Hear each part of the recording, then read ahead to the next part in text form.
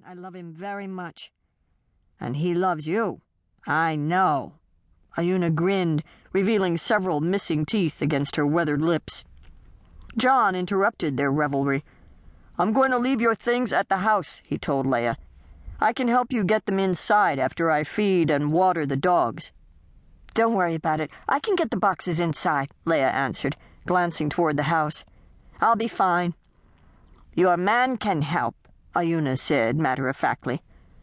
My man? Jace is with Jacob. They're tracking down Jace's brother Chase, Leia explained to Iuna.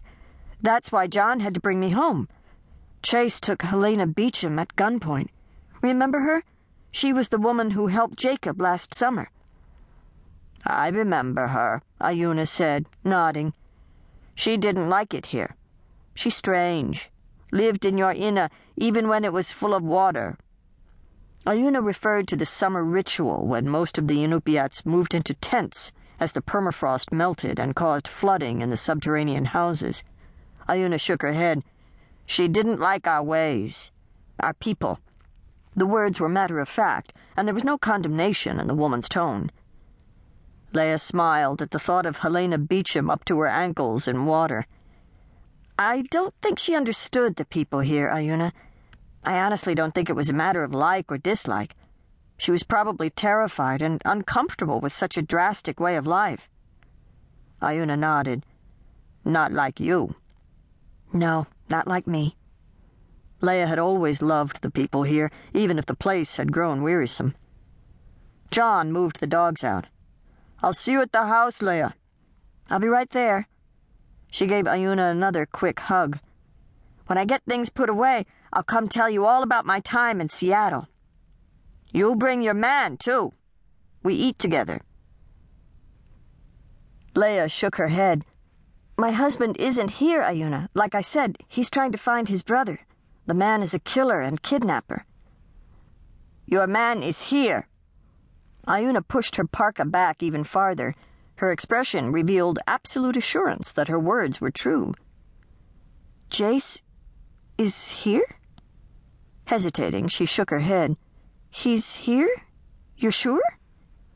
He just got here. He came this morning, Iuna stated with a smile.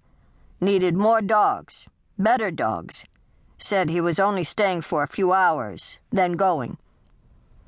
Leia felt her heart skip a beat. Jace was here. They would have a few moments alone, and he could tell her what they had discovered so far.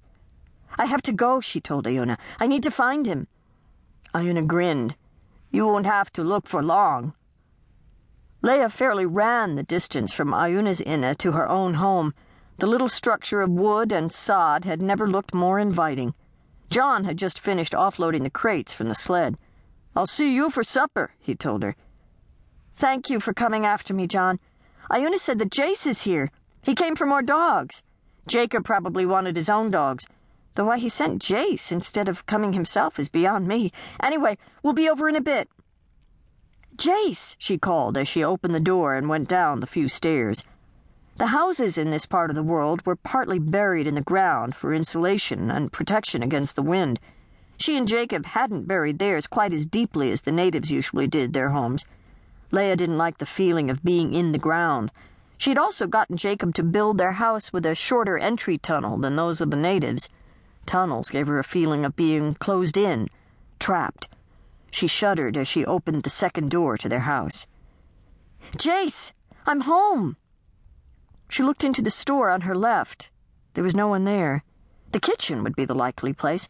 The wood stove kept the place nice and warm and required the least amount of work. Jace? She pushed back the heavy fur that acted as a door. And there he was. Her heart skipped a beat as he turned from the stove. Jace, she sighed. Welcome home, Leia. It was only then that she realized it wasn't Jace at all. It was Chase. You are Leia, aren't you? He asked. His resemblance to Jace was uncanny, but there was something about him that set him apart. Something raw and cruel. Something very, very evil. The skin on the back of her neck prickled.